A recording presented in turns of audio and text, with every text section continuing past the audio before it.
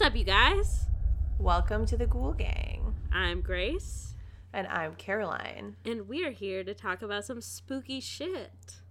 Some spooky and tragic and... musical shit. Unhinged shit, yes. Yeah. Okay, I have a leading question for you. In the musical of your life, what would be your theme song? Oh. I know, this is hard. That just came out of me. No, that's an incredible... that just came... I wish that the answer to that question would come out of me as quickly as that question came out of you. I feel like it has to be Britney Spears. Probably would be Britney. Probably would be like Work Bitch or something, because that's all I do. That's fair. Or maybe like my theme song would probably be a Taylor Swift song. Let's be honest. Okay, we're moving from queen to queen. We're moving from blonde queen to blonde queen, as we do. In this home, we stand only the blonde pop girlies and the gays. Yeah, I'm so glad I'm blonde right now, or else I'd be offended. Well, you're a pop girly. Mm-hmm. Noted pop girly. And I'm like natural blonde, so like can't change that. I think it would be Mastermind by Taylor Swift. After all that, still a Taylor Swift song. I love it. Yeah. I feel like that it speaks to who I am as a person. She reads me like a book. Like she really does. She knows me. I've always said this, but I just wanted to make it known in case Taylor is listening that I think my most toxic trait is like I truly believe that if I met Taylor Swift, I could convince her to marry me within a week. Maybe 2 weeks. I have no doubts about this ability. Like maybe 2 weeks, but that's the mastermind in me. So cringe. Well done. What about you? I have two. One is My Way, but the Sid Vicious version. Yes. And more specifically, the Gary Oldham version from the movie Sid and Nancy, because he redid it. And yeah. I like that one even better. Mm-hmm. But I love My Way. And along those lines, I know we're not supposed to, the Dixie Chicks, Wide Open Spaces. Oof. I mean, maybe even Dixie Chicks Landslide for me. Ooh! Stevie, I can't go beyond Stevie. You gotta give that one to her, though. I mean, I obviously Stevie's the queen, but I heard so the Chicks Landslide version first. It's same.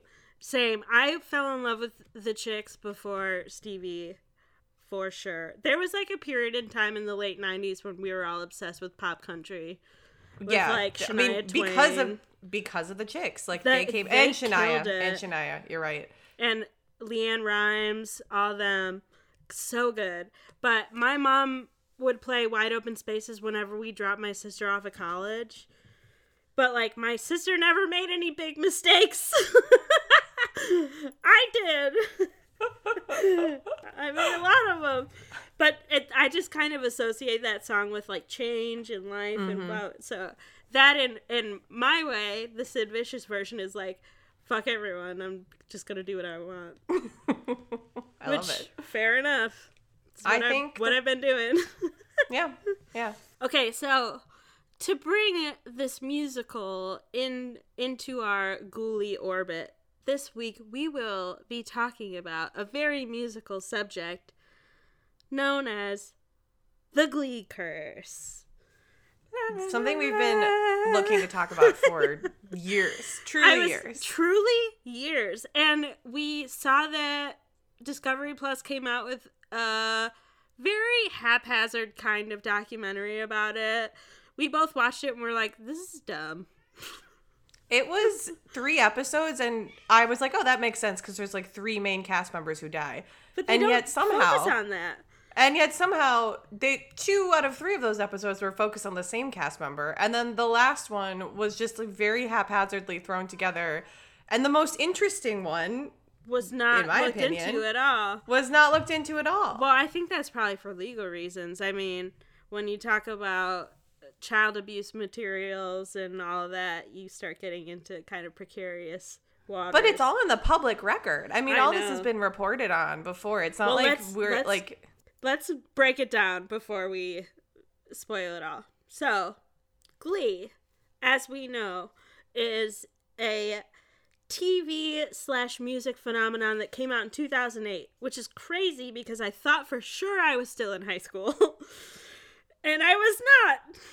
Yeah, I watched the first season of Glee, and I think I must have been like a freshman in college when I was watching it. Yeah, because if it came out in 2008. Yeah. So I loved it because I mean, like Jane Lynch, like thought Cory Monteith was super hot. Like, I'm a big musical girly, so like Same. I'm a big like cover song girly too. A big karaoke girly. So like, hell yeah. I wish I had the skills to be in Glee Club, but I sadly don't. Oh, dude, I totally would have been in Glee Club. I was a big musical theater person in high school and in life. Mm-hmm. Kind of became like a fuck you thing towards the end where I was like, I'm done with this. I hate it. But, you know, once you're a musical theater kid, you're always you can never actually grow out of it. You just become like a more...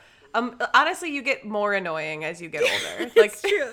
And you get more well, Fosse produced Chicago and blah, blah, blah, blah, and you get real annoying about it. I know I do. But I remember taking summer classes at COD in DuPage County, and there was this girl who called herself a Gleek, and that was the first time I've heard that phrase, a Glee freak. We should actually be really grateful that Glee did not come out while we were in high school, because God only knows. Like, if I would we would have started Glee clubs. We probably would have called ourselves Gleeks, and we would have started. I would have started like one of the worst Glee clubs of all time. It would have just been people who actually don't know how to harmonize, but just like to sing pop songs together. Really try. I forget this girl's name. She was so sweet, but we were in the same. It was like an A&D class, and we had to make like a diorama, and we came in on a Saturday to work on it together. It was so fun, so wholesome, such wholesome times. Yeah. And we were working like in one of the workrooms at COD, and she put on the first season of Glee soundtrack, and I fucking loved it. Of course. It was so good. I mean, it's incredible. It's like, because it's songs you already know. Yeah. Like, I mean, everybody involved in the cast of Glee, like, whether or not they were terrible people, whether or not they were bullies, whether or not they know how to read, they're incredibly talented, all of them. Whether or not they know how to read. We'll get to that. They're all just, like, crazy talented. Like, they are. Like, they're amazing singers. They're, like, pretty decent comedic actors. Like, it's an enjoyable show. And it's unhinged. I was doing, this is over the pandemic. The last time I watched the first season of Glee. I think I might have watched the second season of Glee. And then I just kind of fell off and would, like, randomly watch a couple episodes. The last time I watched Glee, I was in Colorado over the pandemic, and I was doing mushrooms. You told me about this. And we were at like, dinner. Let's oh, that's right. Well, I was downstairs with like my boyfriend and my friend, and we were like, really? we were like, let's throw on some Glee. Well, fuck it, why not? Like, time for some Ryan Murphy. We were giggly. The sun was going down. It was beautiful, and so we put on the happiest thing you can. It was like truly the most unhinged. I don't even remember what the episode was, but we were like crying because we were like laughing so hard. We literally were like sobbing hysterically, crying because it was so. We were just like, "What is this show like?" Because I think we watched like season 5 or season 6, like a later season. Down. It was completely unhinged. I literally have no recollection of what actually happened in the episode, other than that I was just like blown away. I was like, "How is this show fucking real?" How did this happen? It really, I feel like it went off the rails at some point. I love it. Maybe around season 4, but incredible. And that's when people stopped caring, I think. Yeah.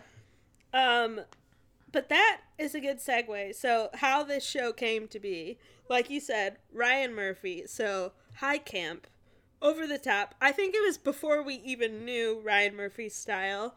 No, this was like one of his first things, wasn't it? I mean, did he do Nip Tuck too? Am I wrong in thinking that? So I feel like is 6 Feet Under? Which one was it?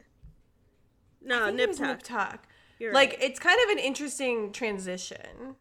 Yeah, going from a mature audience and then still taking that mature audience but putting it on teenagers. Yeah. Well, that's kind of been his bone the whole time. Yeah, Ryan Murphy loves to just torture teenagers. Oh my gosh. That's his favorite activity. Truly. So, I wanted to talk a little bit about the audition process for Glee. Yeah. So, the first person that we're going to talk about in terms of this kind of curse is what we're going to call it, on the show Glee itself, which is now shrouded in kind of death, tragedy, death, despair, embarrassment, all illegal kinds of acts, shame. Yeah. Awful, heinous things that should not exist in the world. Yes. Yeah. They got it all. But it starts with Corey Monteith. And he actually got the part from going to a mass audition. That's crazy. That's crazy to me. Right, like a walk-in audition. That's like one of those things that they would hold at the mall like every weekend when you're a kid. And you're like, I'm going to go and I'm going to get discovered. And then you just go and you're like, actually, I'm not going to wait in line and I have no talents whatsoever. So like, what would I be discovered for? Actually, I did that. And I did that and I got the job at American Girl. Suckers. So it can't, you and Corey Monteith. I'm not kidding. Yeah, me and Corey Monteith have that in common. Only that. Things turned out a lot better for you, we'll say. Corey Monteith is from Calgary, Alberta. He was born in 1981. A good Canadian boy. A beautiful Canadian boy. He's he's such a pure Canadian boy. You know how I feel about them. Yeah, how we all feel about them, truly. Ugh.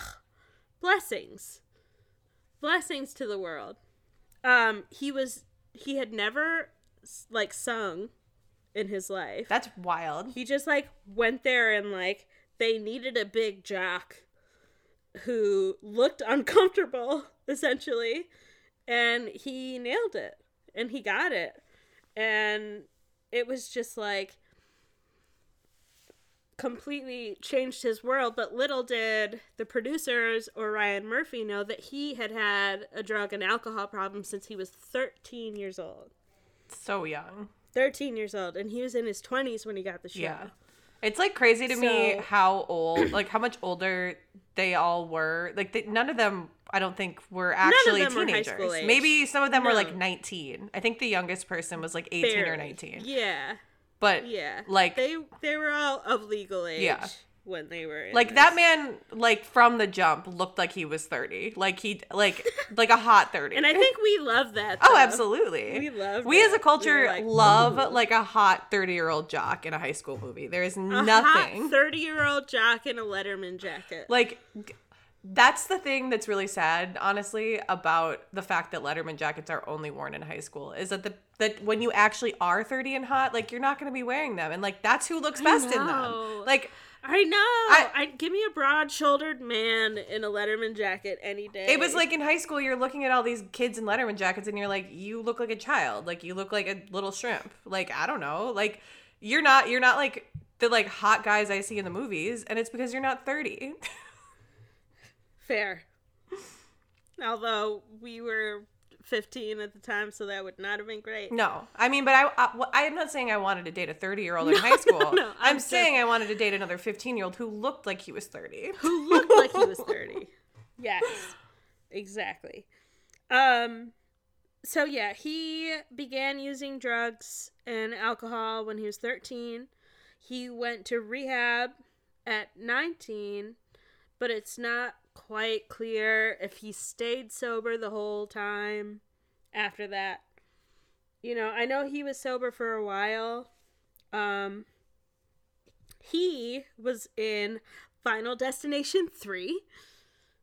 Did not know that. Did not know that either. I don't know if I've ever seen that. Did you see that fucking clip that I posted on Instagram this week with the plank going through someone's windshield? No. And literally, Caroline, I have to send it to you. I can't right now because you're on my phone. No, yeah.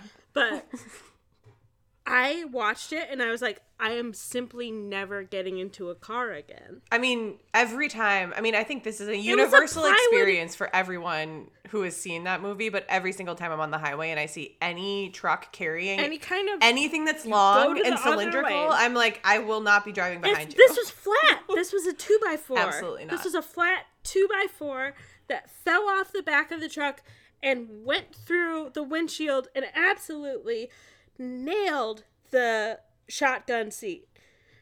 If someone were sitting there, they would have been impaled. No, everyone. No one was. Thank fucking The driver God. took a video when it happened.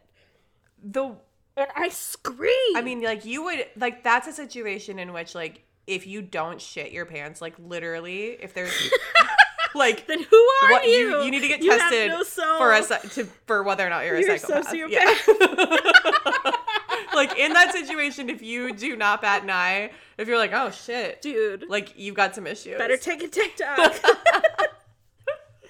We should message them, be like, you should go take this test. You, like, send him a link. I feel like this might be useful to you. One of my favorite TikToks in general. It was the Taylor Swift song, and it's someone, like, riding behind a log carrying truck, and it's, I think and I didn't like the ending. And they're keeping their distance. They're like, fuck that. Yeah, incredible. No, but this literally went through the windshield completely vertically. No. I'll send it to you. No. And we'll post it on Instagram. No. I wonder if like we should look up the rest of the cast of Final Destination 3, because what if there's like, if any of them are alive? Like, what if there's a Final Destination curse on it's not actually a Glee curse, it's a Final Destination curse. Don't fuck with me. Don't threaten me with a good time. I mean, I am completely I don't know anyone else who's in that movie and whether or not they're dead. Allie Larder's in that movie. She's racist. She's fine. So she's racist. Yeah. But she's so not good. Not good.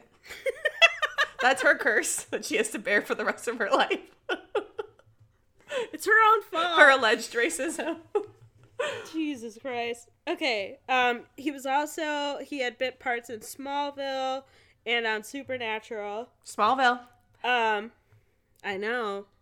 I only think of who else are you gonna think of? Nexium when I think of Little Miss Allison Mack. Like, who else do you think? Allison Mack. Although I will say, I was like, the fact that like Tom Welling like fell off so fucking hard when like he was like a mainstay on my wall as a teen. I loved Tom Welling. Once again, it's like the 30-year-old man in a Letterman jacket situation. Like, he looks good. He looks great. I mean, I'm not debating that. Yeah, I think after a few years of fame, these kids did not stop working. No, and like that's one thing that I feel like the documentary was interesting, like the way that it really showed kind of like the grueling schedule. They had no breaks. They had no time. Like, it was like there was like there's no HR department on the set. No, like there were no. like normal working conditions for any of these people. Like, I would, if you're already an addict and you're already having issues, like, there's no way that you'd be able to like you're gonna be taking Adderall or Coke or something, like, because I would even have to do that to like work a 14-hour day 5 days in a row. Absolutely not. Like, yeah. Who can do that? Not to mention just like the insane levels. Like, this show fucking blew up. Like, the success of it was like immediate and sudden, and like most of these people were not stars overnight at all. Like, the most famous person in that show was Jane Lynch, which like I think she's super famous, but like she's probably the least famous person in that show now. Like, well, she's famous because we watched The L Word. She's famous because we watched The L Word, and I was really into Party Down at the time, so oh, fucking Party Down! I'm still upset about Lizzie Kaplan. I know, but so they not only did they have like a 6-month shooting schedule, they had 6 months of touring after that. So they had to tour throughout the United States and put on like the Glee show. Yep. And do press tours and all that, because they were trotted out like darling ponies. And they were, they were. I mean, they were literally a cash cow for that network. Like, those kids were, I mean, and I call them kids, but, like, again, they're all, like, 25 years old. But yeah, we're saying kids because they're supposed to be in high school. Yes.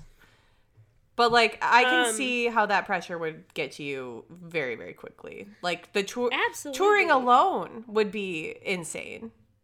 Oh, my gosh. I know. And, yeah, living in LA and filming, if you had a past substance abuse problem, like, that's not where you should be. No, I wouldn't recommend LA as a city to anyone with... Although, I mean, I guess you could be California sober in LA. It's not... There's a lot of people there that means you can smoke weed, but not do anything else.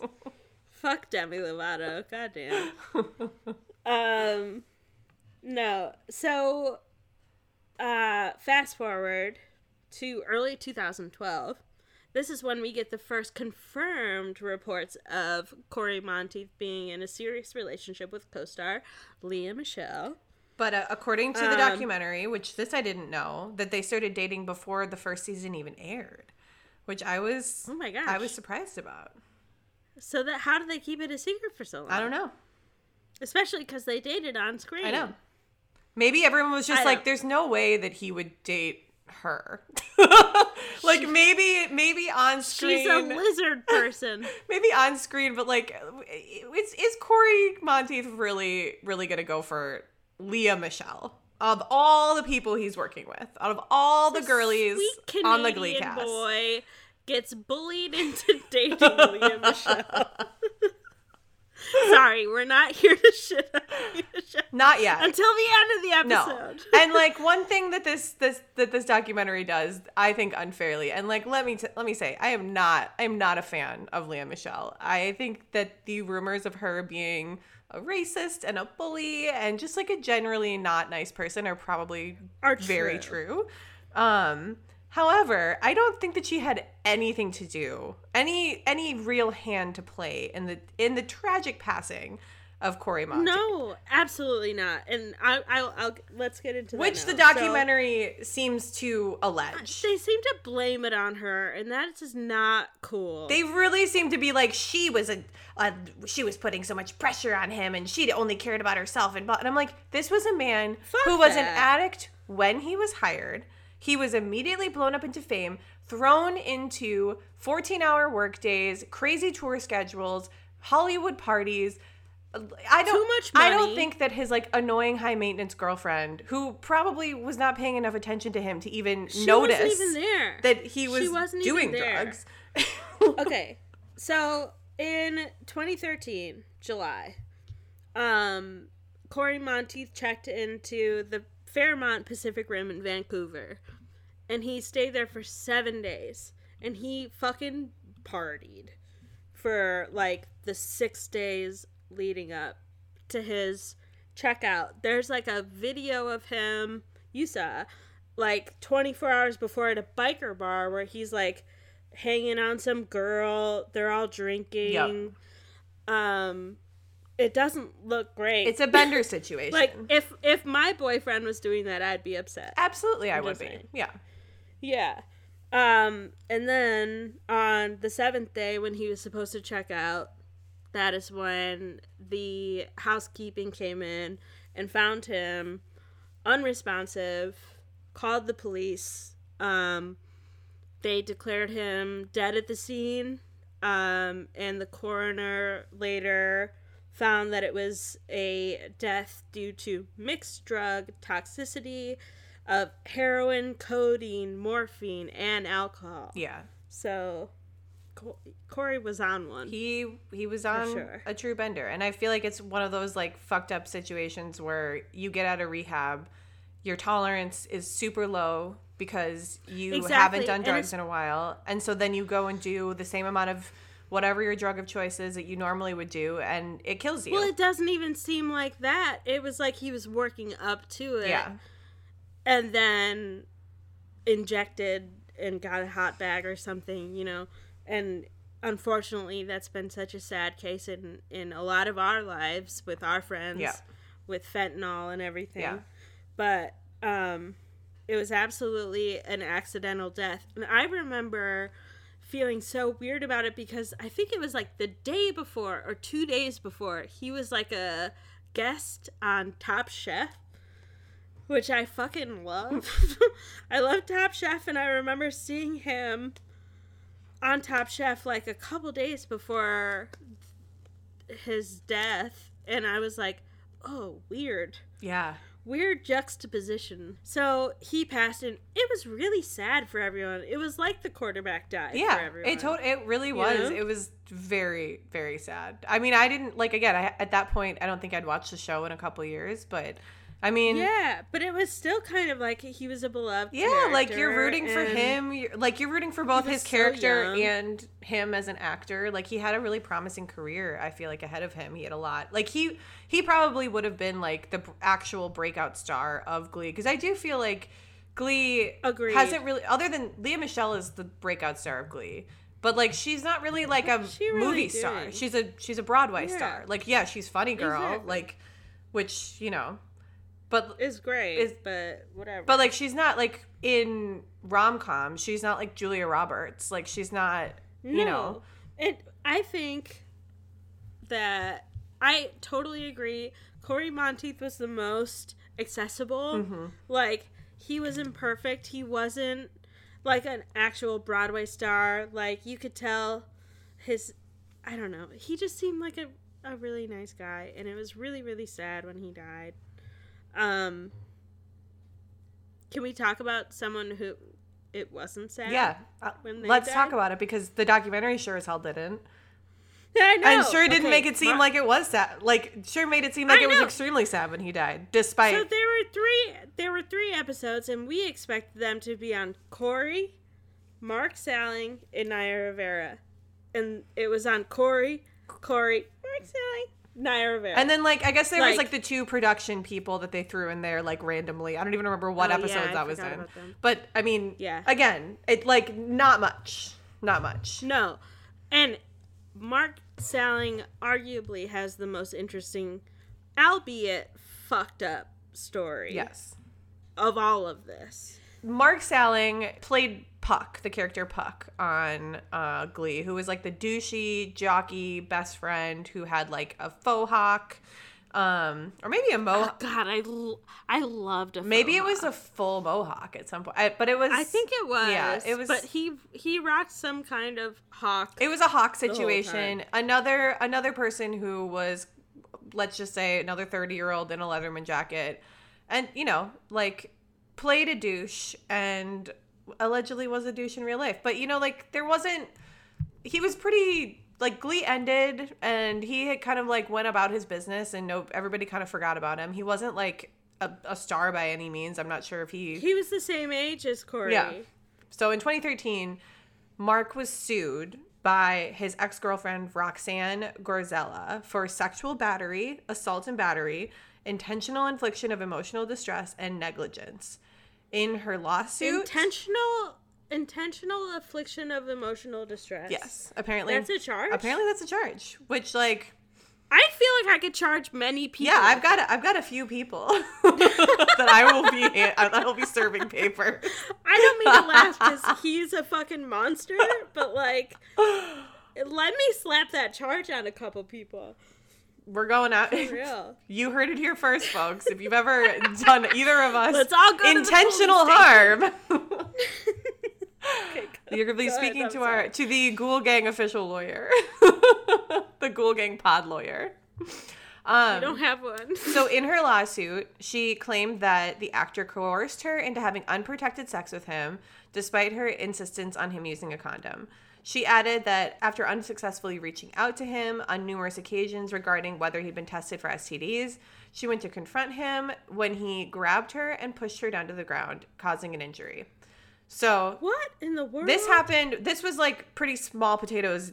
I mean, it's not small potatoes considering what he was getting into. So I think it makes sense that we didn't really hear about this, given the fact that Corey also died in 2013. This was like kind of a little overshadowing. This was one of those like he said, she said situations that like unfortunately is very common and kind of hard to get anybody to, especially when it's like, you know, it's someone famous. Yeah, someone famous and whatever. So He denied these claims, and in 2015, he settled the lawsuit, and he ended up paying her $2.7 million.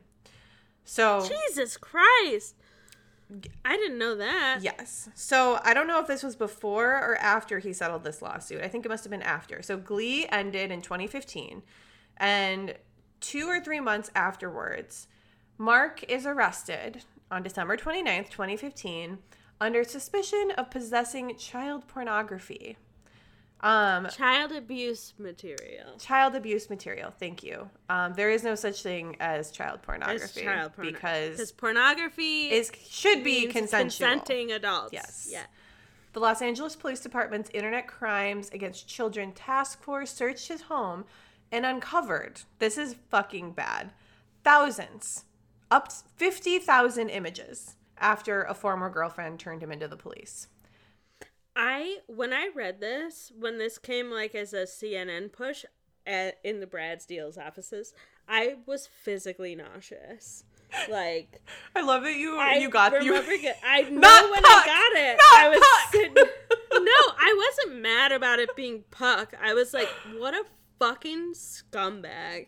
Like, I wish I watched him being decapitated instead of that journalist. Have we told that story on this podcast? Yeah, Yes, we had to have. I think we had to. We had to have. For those who haven't, for those who don't know what I accidentally watched an ISIS beheading in our office. You know, as you do on a work computer. I didn't think they'd show the whole thing. Just casually traumatized herself. I thought we had a VPN. We had all the things. They definitely know that I watched it. So, yes, there were 50,000 images on his hard drive, downloaded onto his computer.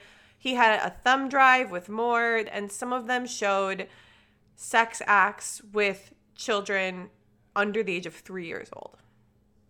That's what I was telling you. Like, it wasn't just teenagers, like Glee kids. Which is bad enough. Babies. Yes.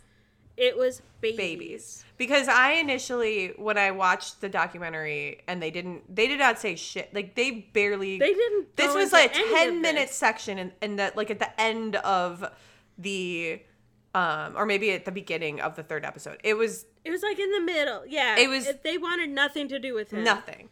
And so I was like, well, like, my thought was like, well, I can kind of see. I'm like, if there is a Glee curse, it's like Ryan Murphy, like, working these kids to the bone and then putting them in situations where, like, they're gonna end up getting up to no good. So, like, my thought initially was like, well, yeah, like, this is, like, a hot dude who's, like, who's playing a teenager who then goes on tour surrounded preteens. Like, by screaming preteens. Like, I can see how he would get into a situation. Not that that would be excusable in any way, shape, or form. We have a text thread where I'm literally like, no, it was yeah, and then she was like, no, it was, like, actual children. Like, I mean, not, again, teenagers are actual children. But, like... Yes, they are. Babies. Yeah. So then... And that's where I was like, yeah, fucking string him up. Then I looked a little deeper and was deeply, deeply disturbed. So here we go. He was formally charged on May 27th, 2016 by a federal grand jury with receiving and possessing child pornography. And on June 3rd, he was arraigned and pleaded not guilty to the charges. So obviously, when this happened, he was dropped from his only post-Glee role that he had, which was Gods and Secrets, a miniseries that apparently did not do very well even without him, because no idea what Shocker. that is. And he did not have any luck before Glee either, and he had been trying since the 90s. So when it rains, it pours for poor Mark. In April... Poor Mark, In April of 2016, he was accused of raping an unnamed woman in a 2012 incident. The woman alleged that after beginning to engage in sexual intercourse with Sailing, she changed her mind and told him no, which resulted in him forcing himself on her. They did not end up charging him with that because there was really no evidence at that point. You know, it was like 4 years later, and although the Los Angeles District Attorney's Office did say they found the victim's allegations credible. There just, like, wasn't enough, like, information. Evidence To charge him anymore, unfortunately, because our justice system is... Did she get $1 million out of him, though? Because the first one did. No, she didn't get anything because they couldn't charge him with anything. Because, again, our justice system is not really set up to help rape victims. Well, he settled the first one. He settled the first one, yeah. So, in October 2017, he struck a plea deal with prosecutors. He actually pled guilty to possession of child pornography. At the time of the plea, again, more than 50,000. Just think about that. 50,000. 50,000. Think about literally makes me want to throw up. I don't have 50,000 pictures of anything on my computer. I probably have 50,000 pictures on my phone that I've that span back like 10 years. And I take pictures of myself every day. I love that about you. No, but it's also like these people who download this child abuse material, they download it in, like, by the terabyte. Yes. Like, they get it on the dark web, and they get packages, essentially, of it. And that's what... There's a podcast I need to remember the name of, that was all about taking down the people who are distributing these large packages of child sex abuse. And it's just like... It's so bad. And they're like, we've seen things that you can't unsee. No. And they go out in these packages of 50,000, 100,000, whatever. And you can just buy one on the dark web. That's horrifying. I mean, I guess I've never really wanted to know how that happens. No. You know what I mean? Well, I only know it because I am super paranoid as a mom. Of course, yeah. You know, like, I post pictures of Harper on my Instagram, and I'm nervous about it now. I kind of want to take them all down. But, like, I've asked her for most of the pictures. Mm-hmm. Like, I've asked her, is this okay to post? Right. And you're not one of those moms that's, like, every single piece of their content is, like, a picture of Harper. No, it's just, she's just my bud. Have we talked before about... Do you follow Mom Uncharted on TikTok? I do. I love her, but some of that shit is fucked up. So this is an account that she calls out content creators who are basically parents that just exploit their minor children and sell, like, picture packets of them and in, like, very compromising positions, wearing bikinis, like, wearing whatever, like, to old men. And, like, you look at these, like, famous kids. A lot of them are, like, dance mom kids. They have, like, 6 million views on, like, a video of a 2-year-old in a bathtub. Yeah. Or, like, a 7-year-old posing, like, in, like, a photo set, like, in a shower wearing a bikini. And, like, some of these people, like, they have Instagram accounts makes me want to die. that have thousands of followers, and you go and you look, Mom Uncharted, like the TikTok account, will go in and will look at who's following these kids. Are they other kids? No. They're all like sunglass old men. They look like old men. They look like the Avatar meme of the like I know what you mean. that's I know exactly what that's you mean. who's following them. Like, you know.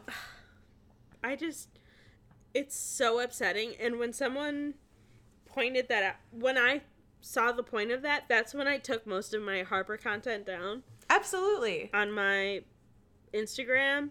And that's why, whatever, I won't allow her to be on stream or on any of that kind of shit, because people will log on just to see your child. Yeah.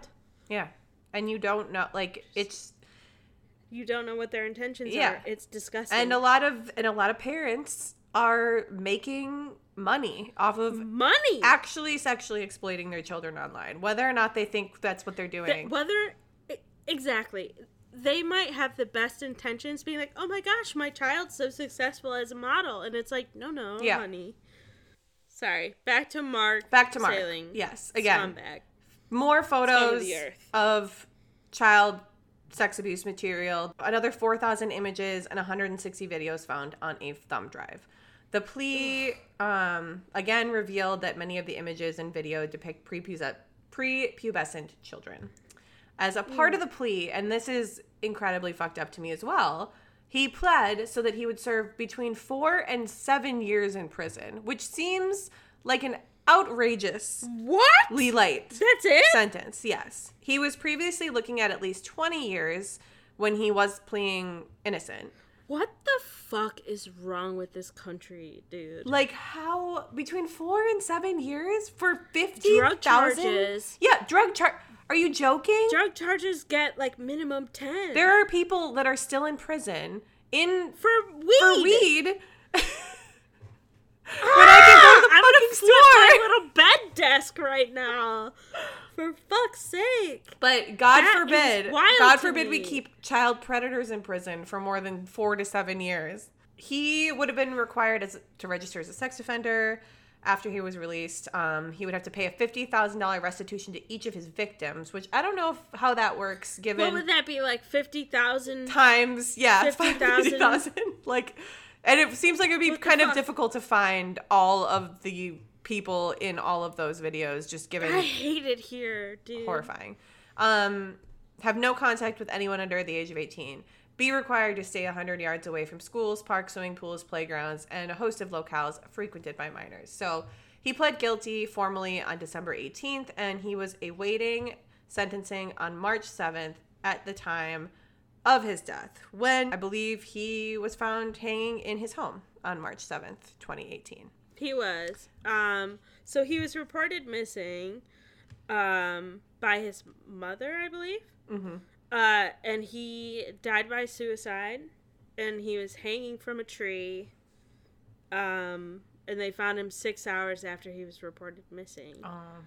But to be fair, I would have killed myself before I got to prison, that's for fucking sure. 100%. 100%. They would have killed me so hard. Killed him so hard. Yeah, he would not have had a good time in prison, rightfully so. So that, I mean... This is so fucked up. I'm looking at the Grammy nominations he got. He got, like, 9. Well, I mean, he was talented. We're not going to say he wasn't talented, but he was fucking terrible person. Pedophile. Yeah. He's a fucking pedophile monster. Who raped women and exploited children. And the documentary makes it a point to, after they have barely touched on the child sex abuse images situation, and then talk about his death, to have, like, several people talk about what an amazing guy he was. Oh my God, I remember that! Oh my God, and they're like, he seemed so nice. He seemed fine. We're like... He was so normal. And I'm like, who gives a shit? Like, what is the point of this? He's a fucking criminal pedophile. Like, maybe you can... Who cares? I don't know what the point of that was. So that reminds me of, like, Jimmy Savile in London, where everyone loved him, but it's like, who gives a shit? Right. He's a fucking pedophile criminal. His lawyer's statement after his death was, Mark was a gentle and loving person, a person of great creativity, who was doing his best to atone for some serious mistakes and errors of judgment. Get fucked, you idiot. I've made many errors of judgment in my life, but downloading 50,000 child sex abuse images from the dark web seems like that's not just something you accidentally happen upon on a random Tuesday. That's something you have to go looking for. That's something you have to get a Tor browser and get on the dark web and fucking... You have to know where to go. You have to, like, do the research to figure it out. You have to be... How about not?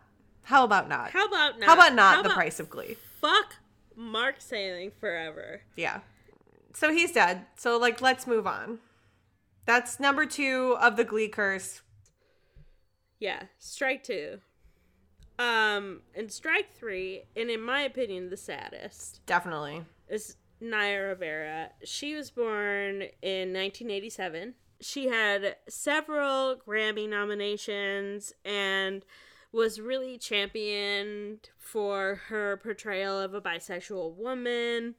In kind of an early time and in high school. I feel like that was like the first portrayal of like a lesbian couple that I saw in pop culture, and I really, really loved it. And they were like unapologetic about it, and I loved that.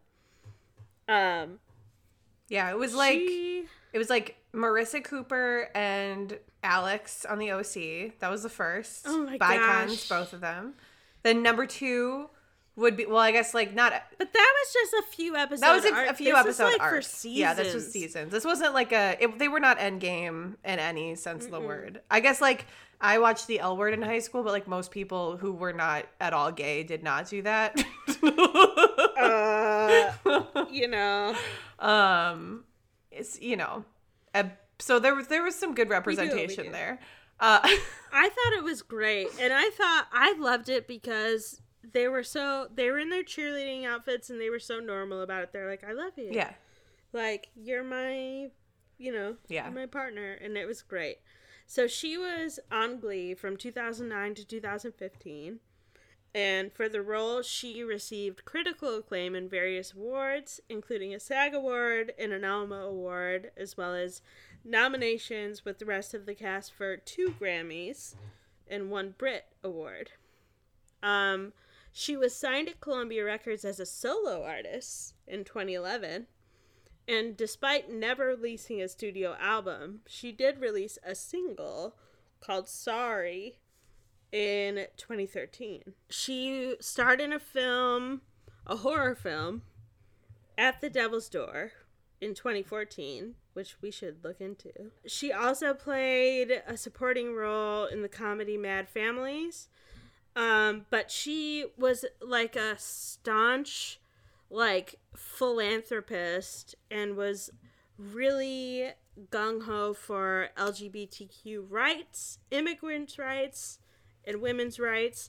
She was very outspoken on past relationships and abuse. She actually dated Mark Salling. That's right. And that's another thing that they just completely gloss over and do not really talk about at all in this documentary. Don't. Like, the fact that they're both, I mean, like, I would love to have heard, like, what it was like for her, like, from her dad. Like, what was it like for you when, like, what was it like for your daughter when her ex-boyfriend, A, was charged with child pornography, B, killed himself. Also, like, who was the ex-girlfriend who turned him in? What if it was Naya Rivera? Could have been. It might have been. I hope it was. But, so, she was very outspoken, and I really, really love that about her. And I know she got a lot of shit about it. Mm-hmm. I remember that at the time. Yeah. Wasn't she the one who dated Big Sean? Like, right before Kylie or Ariana Grande did? Something like that? I think so, yeah. And I feel like she also had, like, some sort of... Well, I think the documentary talks a little bit about her, like, contentious divorce that she went through and, like... Oh, with Dorsey. Yeah, and she was, like, keying cars and... I mean, you know, she gets a little feisty. We all get a little crazy, girlfriend, and us, hey, you know... Yeah. None of us are above it. Yeah, she was married to Ryan Dorsey from 2014 to 2018. But, so, unfortunately,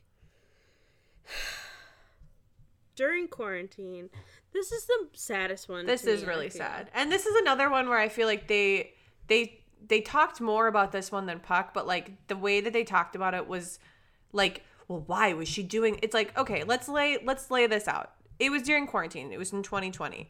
There was literally there was no vaccines. There was nothing, like, it was still hard quarantine, especially in California. Like, she decided she's going through a divorce.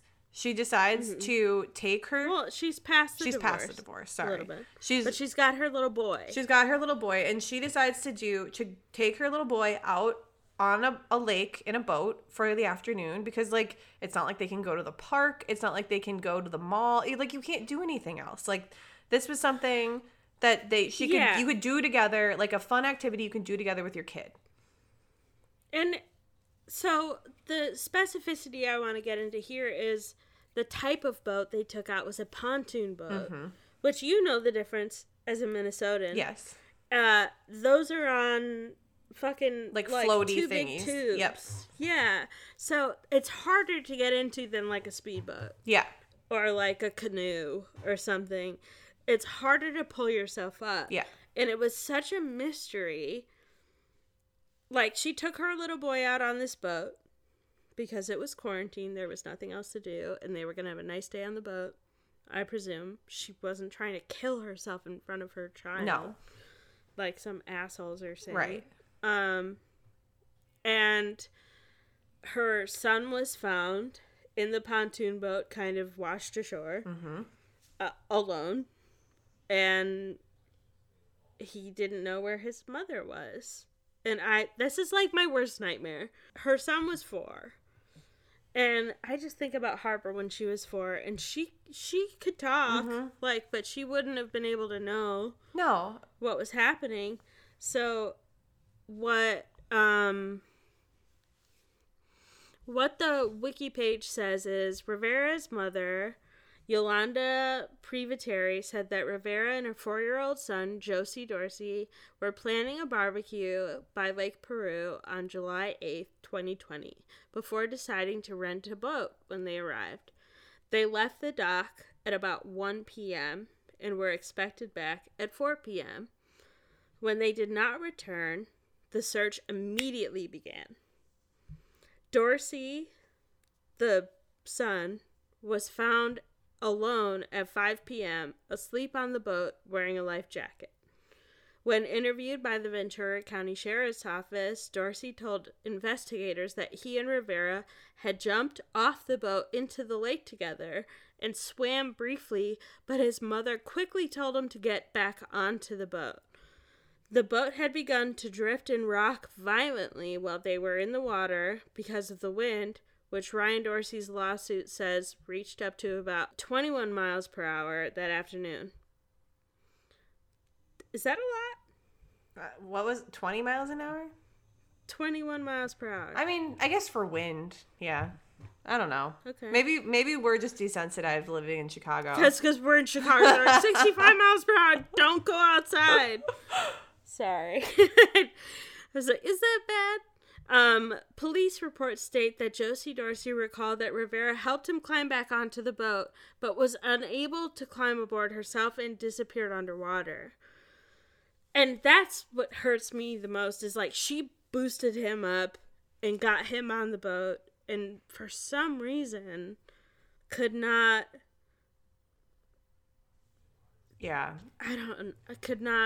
survive the water herself.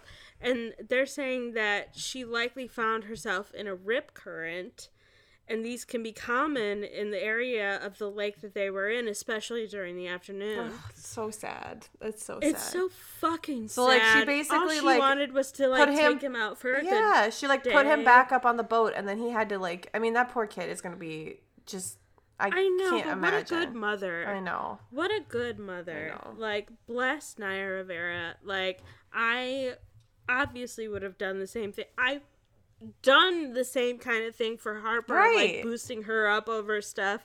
Like, I would have done the same thing, and I just, it's so sad to me that she, as a boat person, as someone who was raised on the water, drowned. Yeah. It's really tragic. And she did not deserve that at all. I'm going to bring it back up. Let's do it. Because I would be remiss if we were doing a Glee episode, and I had mentioned Taylor Swift earlier, and I did not mention the Gaylor community's rumors about. Tell me. Diana Argon and Taylor Swift. Yeah? Ooh, that's a hot combo. Very hot combo. There's a lot of evidence to support this. In my opinion, I'm a Swift gron. I do think I think it happened. I don't know if they were like dating or if they were just like hooking up. But Taylor used to apparently go visit the Glee set a lot because she was like super best friends with Diana Agron. Yes. So yeah, they hung out all the time. This is like pre-Red Album, like just before Red Album. So I honestly think there's a lot of songs about Diana, in my opinion, on the Red Album. You think so? Yes. Ooh. Treacherous is one of the gayest songs I've ever heard in my entire life. I'm just going to put, like, there is, Put your lips close to mine as long as they don't touch. Why? Ooh, that's like Mormons. It's like soaking. You know what that is, right? Where they just put it in but don't do anything about it. Okay. Number one song that's definitely, in my opinion, about Diana Argon is the song Wonderland. It's it's a bonus track on 1989.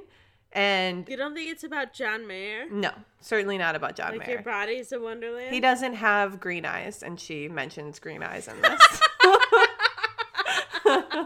But Diana is like really obsessed with, or was really obsessed with Alice in Wonderland, like notably obsessed with it, had like a couple Alice in Wonderland tattoos.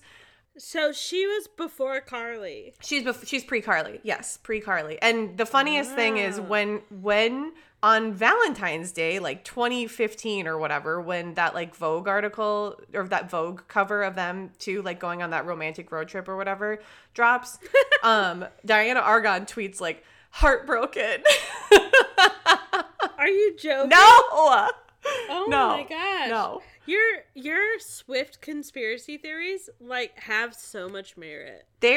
I think they are more than conspiracy Whenever theories. you talk about them, I fully believe you. There is a great podcast. If you guys are interested in Gaylor lore, I would listen to the What I Will Say podcast. Okay, I'll go quick here. Holy Ground also, I believe, is about Diana. Oh, we're doing this. We're doing this. Holy Ground is about Diana. There's a line in there. I left a note on the door with a joke we made, and that was the first day. From this era of them hanging out on the time, there's literally a picture of a door in Diana's house with a note that Taylor wrote on it. Come on, T. Be more subtle. The everything has changed. Like all I know is you say hello. You know, maybe you're not like a. You know. I don't. So like she writes a lot about somebody in Red specifically, which is like kind of like the era that would. She writes a lot about somebody with freckles and green eyes. Who has freckles and green eyes? Diana. In the notes for Everything Has Changed. You know how Taylor, you probably don't know this, but Swifties will know that Taylor always leaves like a secret message in like the lyrics in her like album booklets.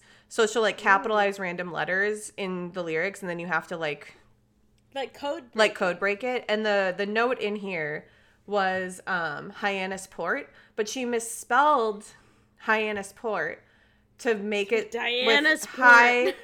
She added an I, which would made it Hi Diana's, which made it spelled like Diana's name. Also, they're seen together a lot the summer that she's dating Connor Kennedy, and I'm doing quotations. The summer she is. She's doing a lot of air quotes right now. Yeah, the summer she was dating Connor Kennedy, she's seen a ton in Hyannis Port. I was gonna say a Hyannis Port. Hyannis Port with who else? But Diana. With Diana and Diana's Port. I love that this has turned into a Taylor Swift conspiracy episode. How? Yeah, again, Treacherous, like I said, it's a very queer-coded song. We were crooked love in a straight line down. We're skin all we are is skin and bones trained to get along, like two like very thin women. I mean, anyway, I'm going to stop, but I do probably just want to say that Taylor and Diana dated. The end. What have you been watching, Grace? It's like a full 15 minutes of Gaylor lore. Amazing. Amazing, which leads me to what I've been watching is the Real Housewives of Salt Lake City. Oh my god. Reunion. Oh my god.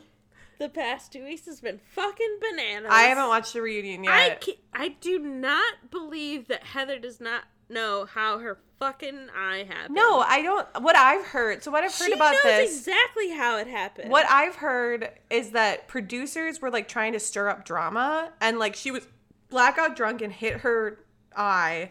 She hit herself on a counter, and then like got the black eye. She didn't know what happened because she was blackout drunk. But producers came up to her and were like, hey, like, we know what happened to you. Someone hit you. Everybody else knows what happened. Yeah.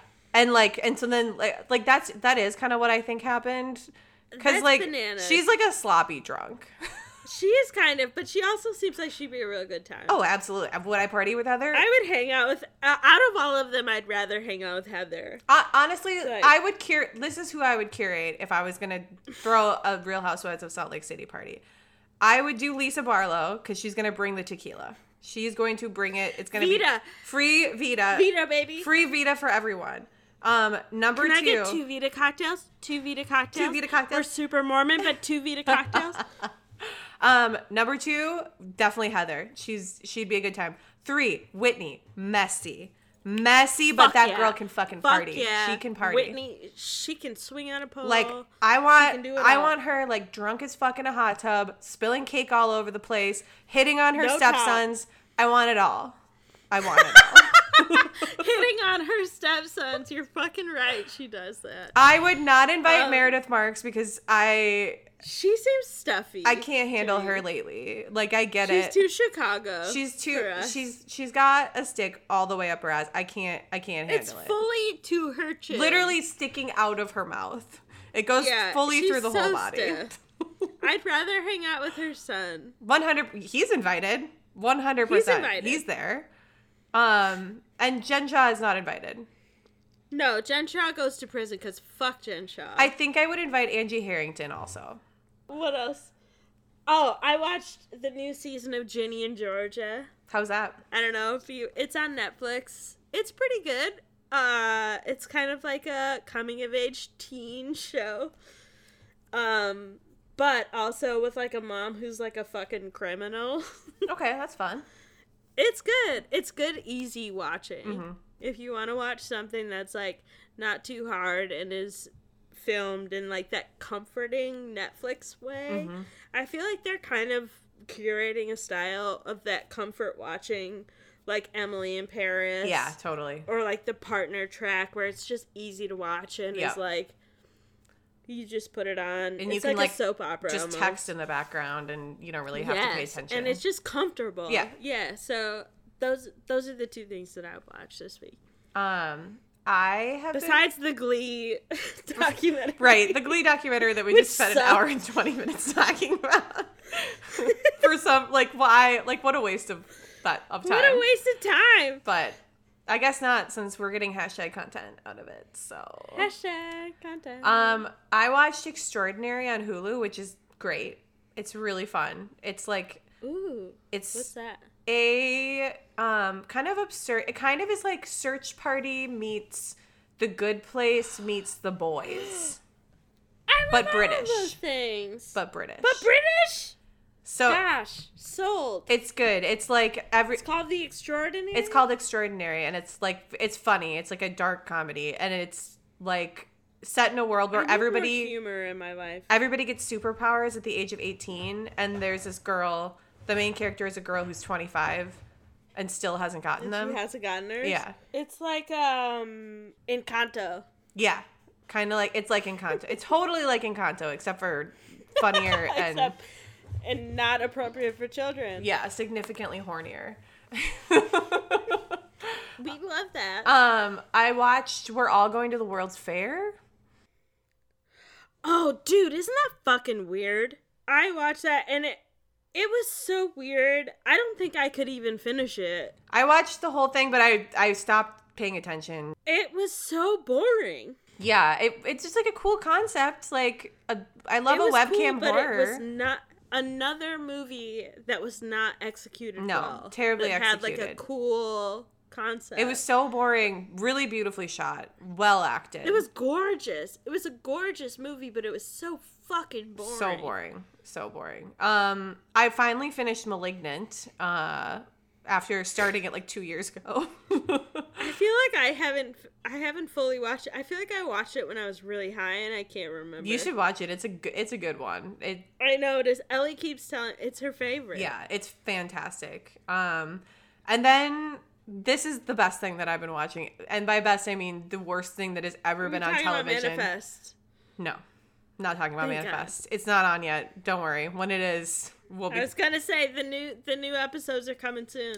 No, I'm just gonna quickly talk about the new horror show that was released on Discovery Plus. That's called MILF Manor. Oh my God, that's right. The text that I have gotten and the fucking things that you have posted, I have no idea what's happening here. I can't believe, like, the fact that this show is on the air is going to be something that in 10 years we as a society look back on and are like, literally, what the fuck? Like, wow, shit was fucked up in 2023. Yeah, no shit, because this is literally just like Incest Island, essentially. Like, it is what? Boundary-free parenting at its finest. It is what happens when, like... I'm so upset by that statement. It's not okay. It is not. It is the most uncomfortable thing I have ever watched in my entire life. And I just can't believe that it's still airing allowed episodes. To be televised. Like I was like, you know what? There's no way that there's going to be a second episode of this. Like the outrage is like, I mean, everyone watched it and was like, what the fuck is this? This is disgusting. Our friends on Splatterbrains talked about it. What did they have to say? Podcast named Splatterbrains. They said the same thing. They're like, what the fuck is this? The most, like, I mean, it's nonsensical to me. Like, this might be excusable. This setup might be excusable in a situation in which the moms are a little bit younger and the sons are a little bit older. So it'd be like teen moms, like 40-year-old, like 45-year-olds with like 30-year-olds, right? But it's worse than that?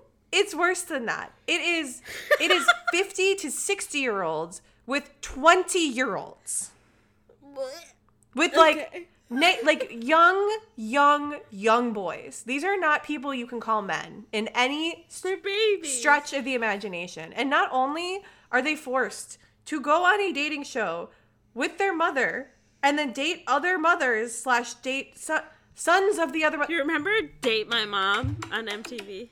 Yes. That was a good Date My Mom show. That was a great show. That was non-problematic. Like, I'm gonna take your mom out for a date, and she's gonna see if I'm worthy enough to date her daughter. Yeah. And I like that. Yeah, I like that too. Not this. This is not that. No. This will make you yearn for the beautiful days of early reality television when the worst that could happen was that women were competing to get plastic surgery. Date my mom. The Swan! Wait, that's what you said. You said, this is the most unhinged thing I've seen since The Swan. Can you explain what The Swan is? Well, also, not just The Swan, but lest we forget that, Extreme Makeover Home Edition started as Extreme Makeover. Extreme Body Makeover. First came Extreme Makeover, which was women. It was, I think, it had no Ty Pennington. And I think every episode, it wasn't a competition. It was like every episode was focused on like one lucky woman would get all the plastic surgery she needed. It was like someone got nominated. Yeah, it would be like, my wife is ugly and fat. Let's get her on this show. And they would just like bring in like a poor 35-year-old suburban mom who's doing like exhausted best. And just probably needs like some like emotional support from her husband. Oh my Instead, God. they just like gave her a mommy makeover, like all the plastic surgery she wanted. Can you imagine? Sometimes the kids wouldn't even recognize them in the end, which is like so fucked like, up. Mom? But then the Swan came in and decided to take that concept another level higher, which was it turned into a pageant called The Swan. So there was like 12 women competing for the title of The Swan, and every week, like, and basically they all had things that they wanted to get like 7 procedures done each, right?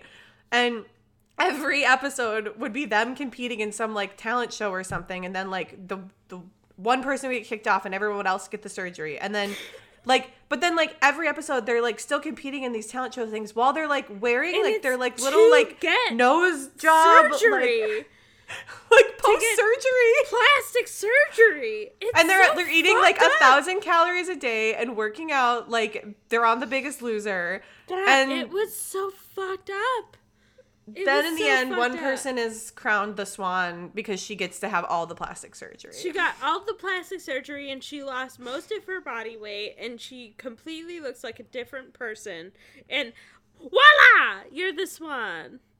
Fuck and that. Not only that, but like when you think, like, this was like kind of early days of like mainstream plastic surgery, and like the surgeries they were getting were not good. They were not getting the J-Lo treatment. No. They don't look like fucking Gwen Stefani. It was like Valley surgery. It wasn't like they're getting Beverly Hills.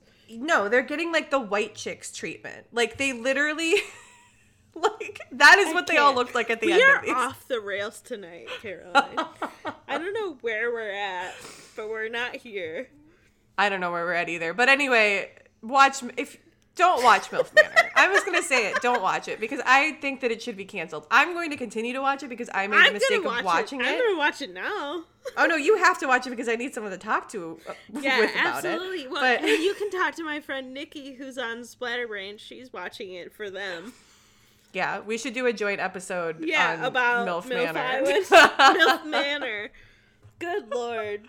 MILF Island is the 30 Rock joke that was made 15 years ago that basically explains this show. It's the same thing.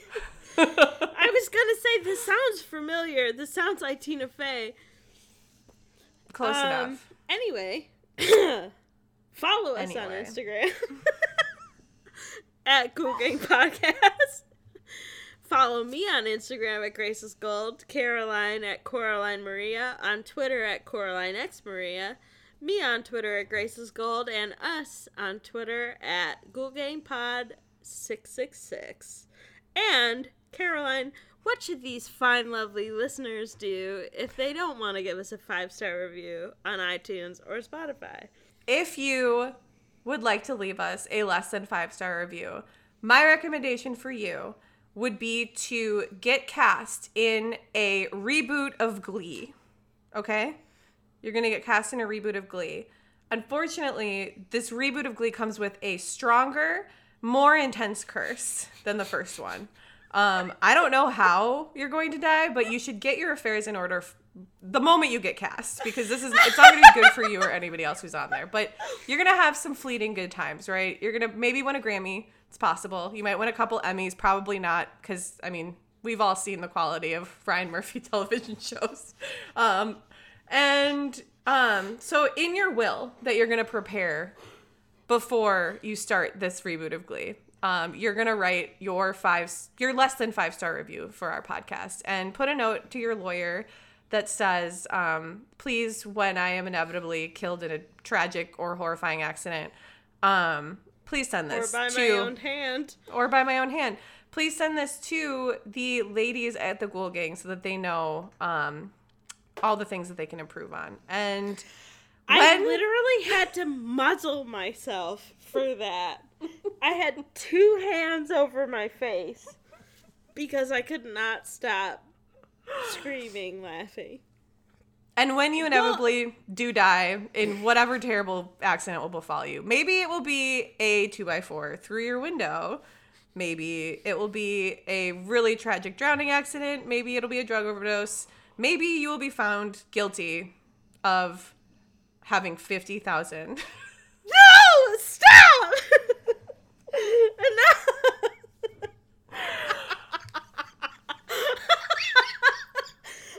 I'm done. I can't do this anymore. Goodbye. Creeper real. Your lawyers will pass it along to us and we will know. We gotta go. It's been too long. Goodbye. Okay. Creeper real.